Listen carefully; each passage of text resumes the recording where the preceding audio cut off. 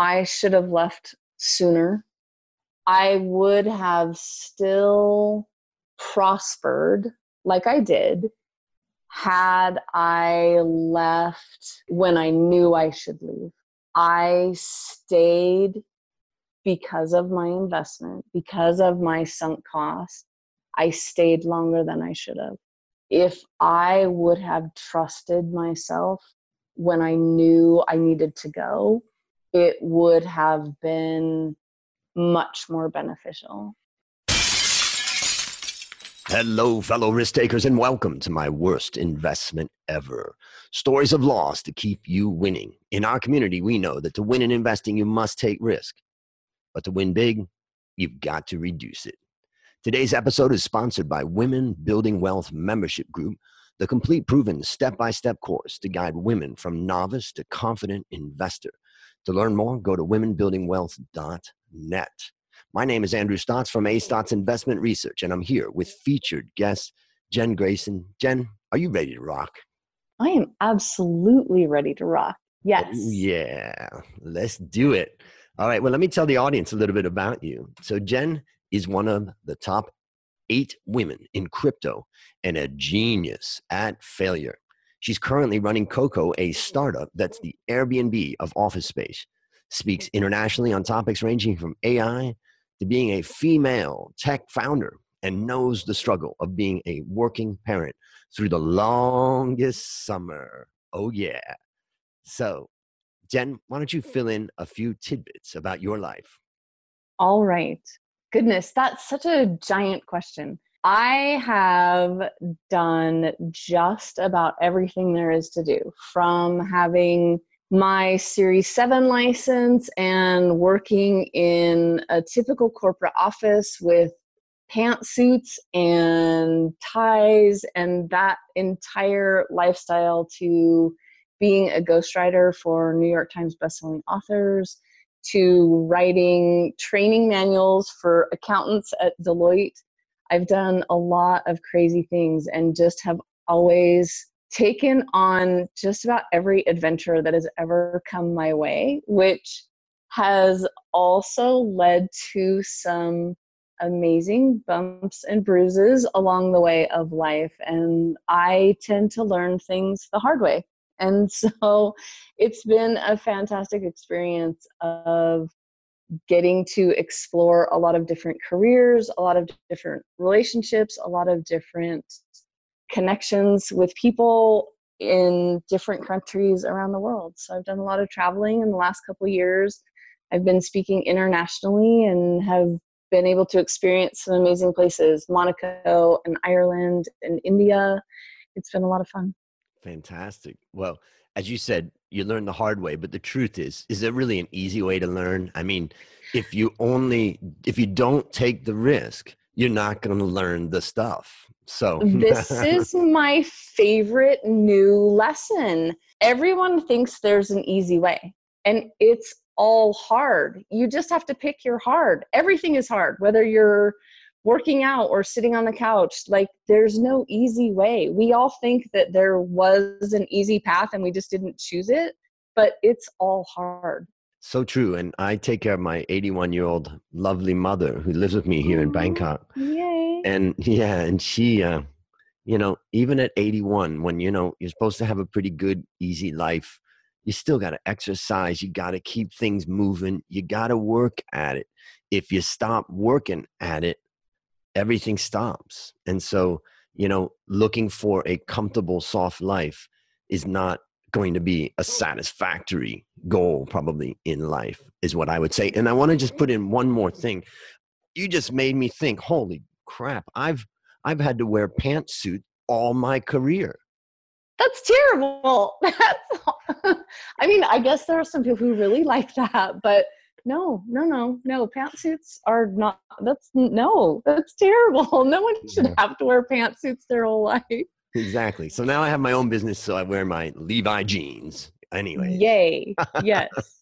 That sounds much better. Exactly. Well, now it's time to share your worst investment ever. And since no one goes into their worst investment thinking it will be, tell us a bit about the circumstances leading up to it, and then tell us your story.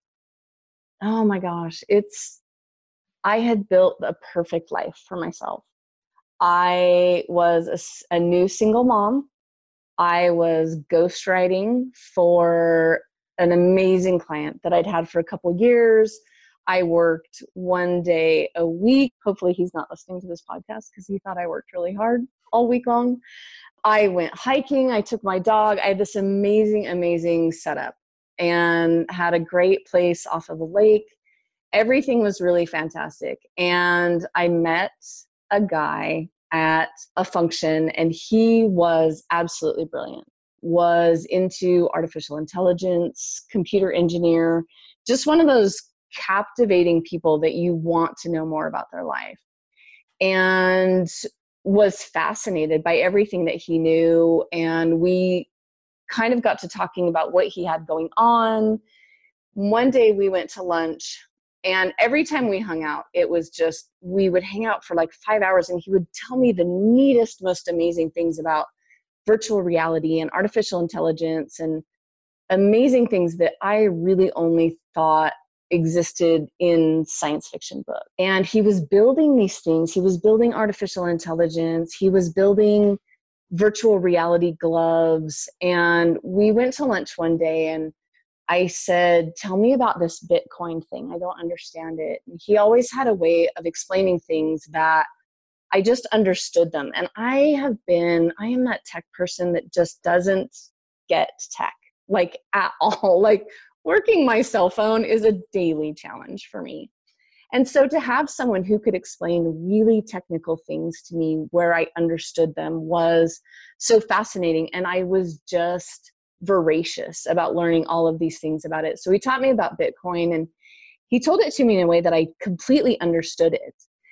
And this was about 3 or 4 years ago. So really before the big craze of Bitcoin that we've kind of seen over the last 18 months. But he also told me that he was starting his own cryptocurrency. And I was like, I don't know what that is. Tell me more. And he started talking about artificial intelligence and really truly building Skynet, that's in the Terminator movie, but, that takes over the world, but doing it in a way that wasn't the scary artificial intelligence that we all see in the movies and Ex Machina and Westworld and this artificial intelligence that takes over the world. He had this way of enrolling people in his vision where it was about artificial intelligence for good and how do we equal the playing field so that some kid in Switzerland who wants to be able to use artificial intelligence to complete some college exam has the same chance as some giant CEO working for a Fortune 100 company that can afford to pay a huge AWS bill. And he really talked about equalizing the playing field. And to me, it was so fascinating on a social good level that just felt amazing. And the more I started to dig into it, I wanted to ghostwrite for him. Writing is something that came really easy for me. And so I offered to help him, and we talked a lot about what he wanted to build and what he wanted to do and what he wanted to put into the world. And I really wanted to be a part of this because it was something absolutely world changing. Because I was newly divorced and really had a lot of freedom, was financially in a really great place, had this super job. I had a lot of flexibility of what I could do and how I could spend my time. And I offered to start ghostwriting for him. The more I started digging into his business plan and what he really thought he could accomplish, my business brain kicked in. And I had run a couple pretty big businesses, but had left corporate America with a really bad taste in my mouth, never wanted to go back to that. And we had one afternoon, and he kind of jokingly said, you should come run my company for me. And at this point, I had drunk the Kool-Aid pretty hard on this project. I was really excited about it. And I thought about it and thought about, oh my gosh, do I really want to go back to corporate America and, pantsuits and all of that? And I thought about it for a while and was like, yeah, but everything I'm doing for this guy, we're reinventing the way corporate structure works. We're working out of our houses. I'm wearing flip-flops. I'm it doesn't have to look like corporate America worked. And so even though I'd be running this company, it was a startup, and we were doing it on a global stage with crypto, and that community was very amazing and very welcoming. And I really saw the potential of this project and the potential to impact small businesses, mom and pop shops, college kids, the players that really needed artificial intelligence could have it in a way he was putting it together. And so we really talked about that, and I started doing kind of the business math of it, and had some money that I'd put aside and looked at it, and he didn't have any money, but I was like, all right, you know what, I'm going to back this thing because I believe in it. And so we had a pretty good plan in place, just like every startup does, I think, in the beginning. Like, oh yeah, in 90 days, we'll be rolling in it. I agreed to bridge us for 90 days. And I took out some loans, and we had just enough momentum within that 90 days that I decided to bridge us for another 90 and another 90 and another 90. And we ended up raising some money from some other people. It started to go really sideways. Things weren't getting done. Things weren't getting coded. This was my first experience with software development. And I was really having to rely on his expertise in that field. But I was also relying on my expertise in running a business. And I know about deadlines and managing people and managing projects and making sure that what we promise gets delivered. And we started having a lot of really major complications. And I was CEO, which meant I had the fiduciary responsibility.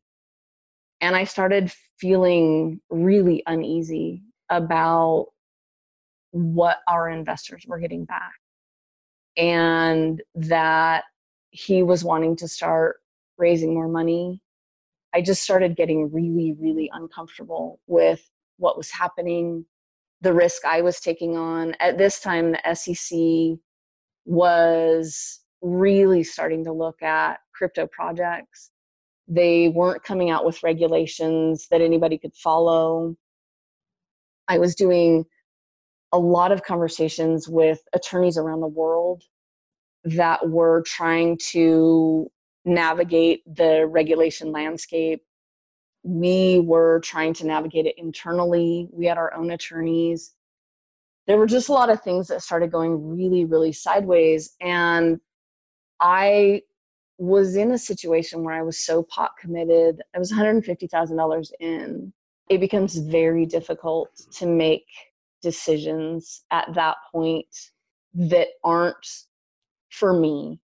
It was difficult to make decisions as a CEO without thinking about the money I was risking or that I'd already committed.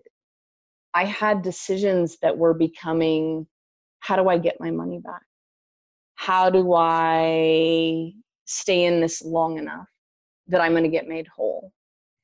And so I was making decisions that, if my money weren't at stake, might have been different. And it was really at that point that I said I needed to step away. And I needed to be able to look at it as a really expensive education. And I had an amazing mentor who just went to lunch with me on a random suggestion from a friend. And I was really trying to decide what to do because I didn't want to give up on this project. Not only because I'd invested in it, but because I believed in it. And I really, truly wanted to still impact all of those lives. And partly because I was always our end user, because I wanted it for me, and I wanted it to be able to make better decisions in my business, in my life, in my boys' lives, it really was an amazing project. And I sat down with this mentor at lunch and he said, what would you say to a CEO in your position if you were coming on today as an advisor? And it really rocked me back on my heels because it allowed me to look at that as a sunk cost of the money's gone. I'm not going to get it back. What decisions do I need to make today? And I just want to interject. That's a great question that you were asked, because for the audience in particular, this concept of sunk costs, you had everything sunk into this, everything invested of time and money. But if a new CEO came in, he has no attachment to anything that happened before. So it's Right. such a great thought experiment. It was, and I had an opportunity about a month ago. I ran into that mentor. We hadn't seen each other since that lunch. And I told him that that was a game changer for me. I left that meeting really being able to separate myself from the disappointment, the hurt, the anger at myself, and be able to unemotionally, unattached, look at the situation like somebody new walking onto the scene and be able to say, what would I do? And it then made the decision very easy. I gave my resignation and that was the end of it. And I've thought a lot about it since. And I learned a lot of amazing things, but truly my most, as far as time and money, my most brilliant failure, to be sure. Mm. And let me ask you a couple quick questions about that. What you're saying is that ultimately when you walked away, you were walking away from the money that you invested, or was there any chance of you getting any of that back? There is the slimmest of slim chances, should he ever decide to do a token sale, put this on an exchange. It's like I have basically shares in a company that if anything ever happens, yay. Right. But, it's maybe my kids will get to buy some college textbooks with that someday, maybe. Reminds me of that Jim Carrey movie where he went to the door of the woman and he said, "Can we go out on a date?" And she says, "I would only go out on a date with you if you were the last man on earth." And he said, "So there's still a chance." So there's still a chance. You're telling me there's a chance. Yes. Mm-hmm. Yep. Okay. Yep. There's a chance. Yes. Now, that's, a very powerful story. So tell me, what lessons did you learn? Oh my goodness. I genuinely, when I think about that, and I try to live a life with no regrets, I try to look at every situation that's ever crossed my path as a learning opportunity. And that one, oh man, always get everything in writing. Always assume it's going to go bad.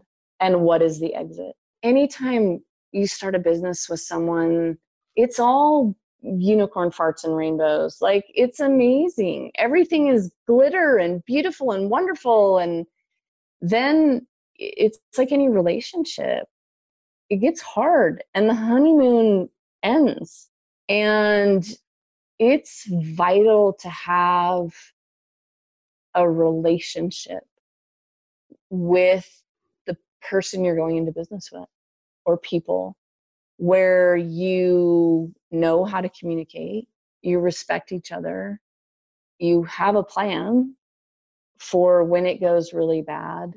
I've thought a lot about where I would be had I just stayed this happy-go-lucky writer who was going on hikes with her dogs, and I wouldn't have traveled the world. I wouldn't be an international speaker. I wouldn't be one of the top 8 women in crypto. I wouldn't have the business that I have now. I wouldn't have met some of the most amazing people I've ever met. And you wouldn't have been on my worst investment ever Right, podcast. exactly. I'd have some lame-o investment that was like, well, that one time I spent like $20 on lotto tickets. Like that's not a story. And so genuinely, like, financially, it was my worst investment. But what I got was an MBA in blockchain, an MBA in business management, an MBA in business relationships, an MBA in communication.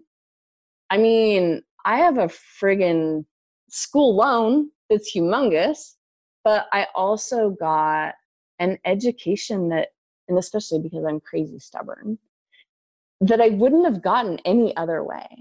I have to do everything the hard way. This was one of those. Got it. The lessons were great.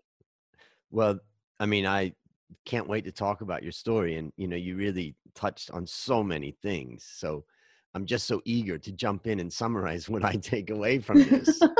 Yeah. But one of the great things about this podcast is that it really does force me to listen to other people's stories.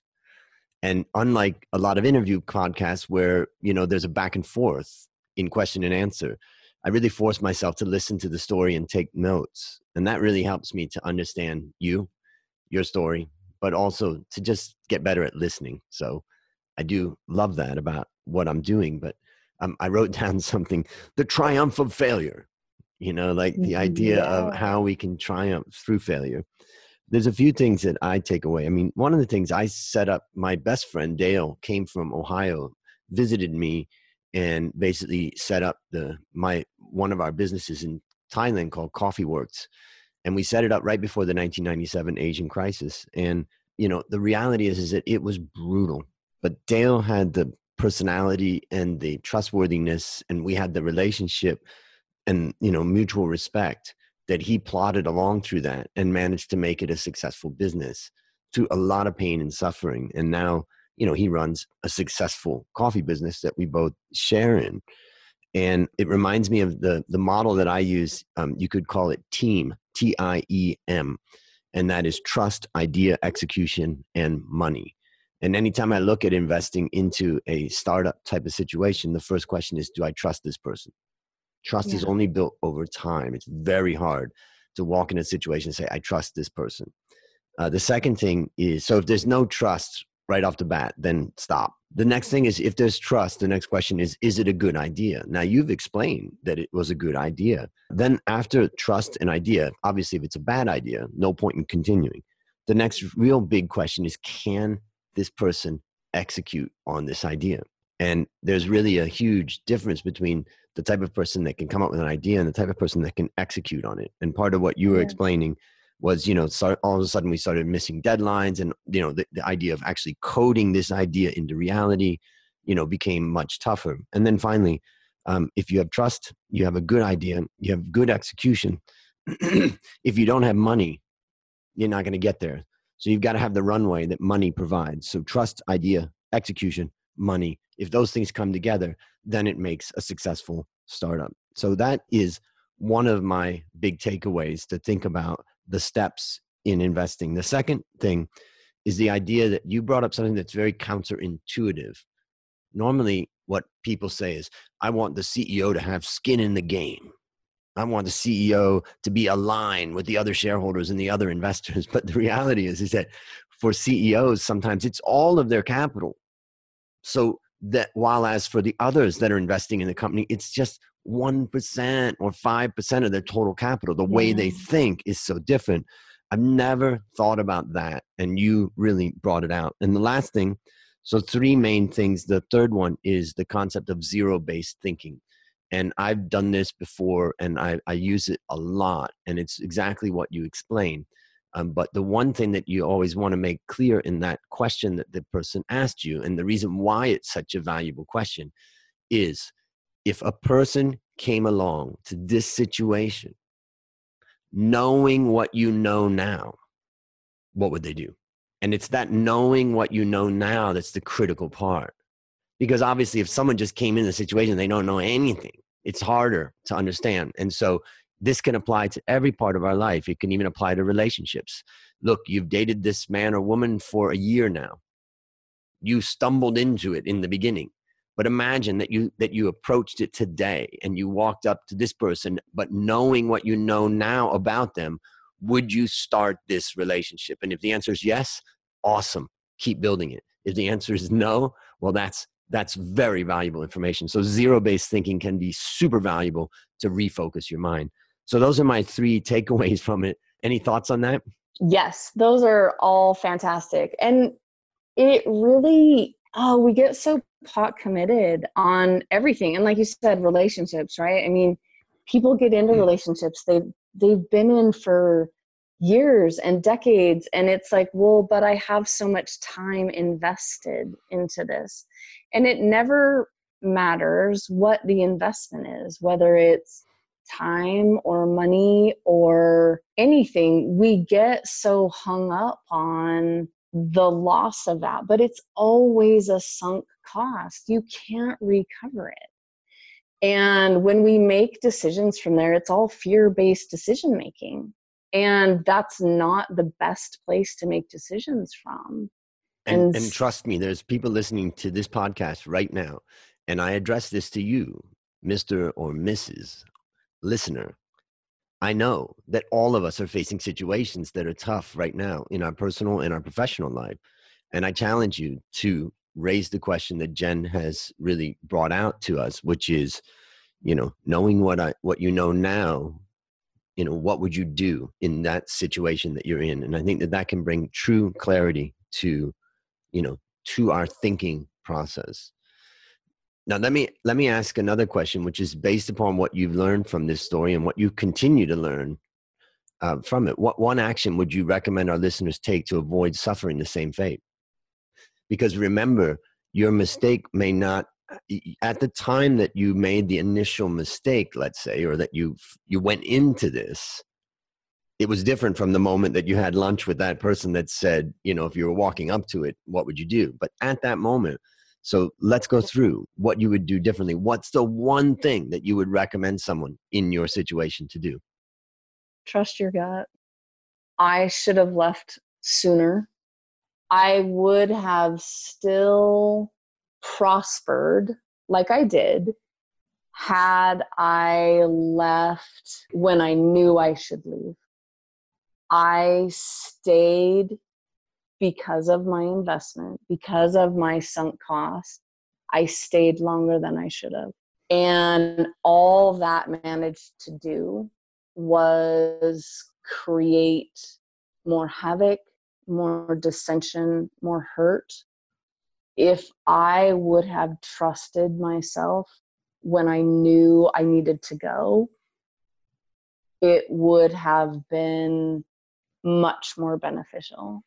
Let me wrap that up by asking you a question. I mean, you talked about setting 90-day targets or something like that. Do you mean that you should have stood by that and said, no, if we don't get where we need to go in 90 days that I thought about in the beginning, I got to stop? It should be setting some sort of objective, hard guidelines that if we don't meet those. Yeah, I think what I failed to include was, what is the repercussion? If we miss this deadline, then this is going to happen. And because there wasn't ever a repercussion, we just kept pushing the deadline out. And so instead of, okay, we're going to do this October 15th. Okay, now we're going to do it November 15th. Okay, now we're moving it to January 15th. What I needed to say was, we are either doing it by this date or I'm leaving, I'm hiring a new coder, whatever. There should have been a follow-up repercussion. And because of our structure, which was not as thorough as it should have been, and that was merely because of my inexperience, I didn't have enough control. I mean, we were partners, but we really weren't. And a lot of it, I was CEO in name only. And so I didn't have the power behind me to be able to say, to carry through on the threat of, I'm going to go hire someone.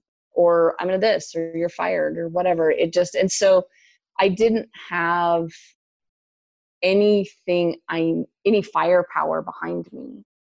And so that really was, I think, the other piece of it was going in, what are you going to do when things go sideways, and how are you going to back it up? And are you willing to leave? And what does that need to look like? Really having those things in place, because like you said, you never go into things thinking they're going to go sideways, but man, you better have a plan for if they do. And now, ladies and gentlemen, you know why Jen is a top woman in crypto. Now you know why she's a speaker internationally and has her own startup. Partially, it's because of the pain and the struggle of her worst investment ever that built the strength and knowledge to be able to bring that to the ventures that you're in. So fantastic. Now, my last question is, what's your number one goal for the next 12 months? In the next 12 months, gosh, that's such a good one. That seems like forever. I am absolutely 100% thrilled about my current startup, mostly because I have the most fantastic partners anyone could ever ask for. And we've had stuff go really sideways on us, and we've had some fantastic heated discussions, but we also have a massive amount of respect and regard for each other. And so seeing that take off, we've got some runway, and I'm excited to see that fly. I'm excited to see that starting to change some lives as far as the way we all work, that none of us should ever have to wear a pantsuit. And so I'm committed to creating some spaces where we can work how we want to work, and each of us can start changing the world. And as a mom of 2 little boys, I always want amazing things to happen for them. And so I'm excited to see what they get to accomplish in the next year. Exciting. Well, on the work front, I'd say maybe your goal is to reduce the number of pantsuit wearing people by 0.05% within 12 months, of course. Yes, exactly. Yes. Reduce the number of pantsuits in cubicles. Yes. Amen. Amen. Yes. Well, listeners, there you have it. Another story of loss to keep you winning. To find more stories like this, previous episodes, and resources to help you reduce your risk, visit My Worst Investment Ever. And while you're there, send me your story of loss so we can get you on the show. As we end, Jen, I want to thank you again for coming on the show. I know it's painful talking about our losers, but our listeners are learning to win as a result. Do you have any parting words for the audience? Every failure has a lesson. Beautiful. And the objective is learn it. And that's the benefit of failing. Learn it the first time. Yes, learn it the first time if you possibly can, because the lessons get bigger and harder and bloodier. Absolutely. Well, that's a wrap on another great story to help us create, grow, and most importantly, protect our wealth. Fellow risk takers, I'll see you on the upside.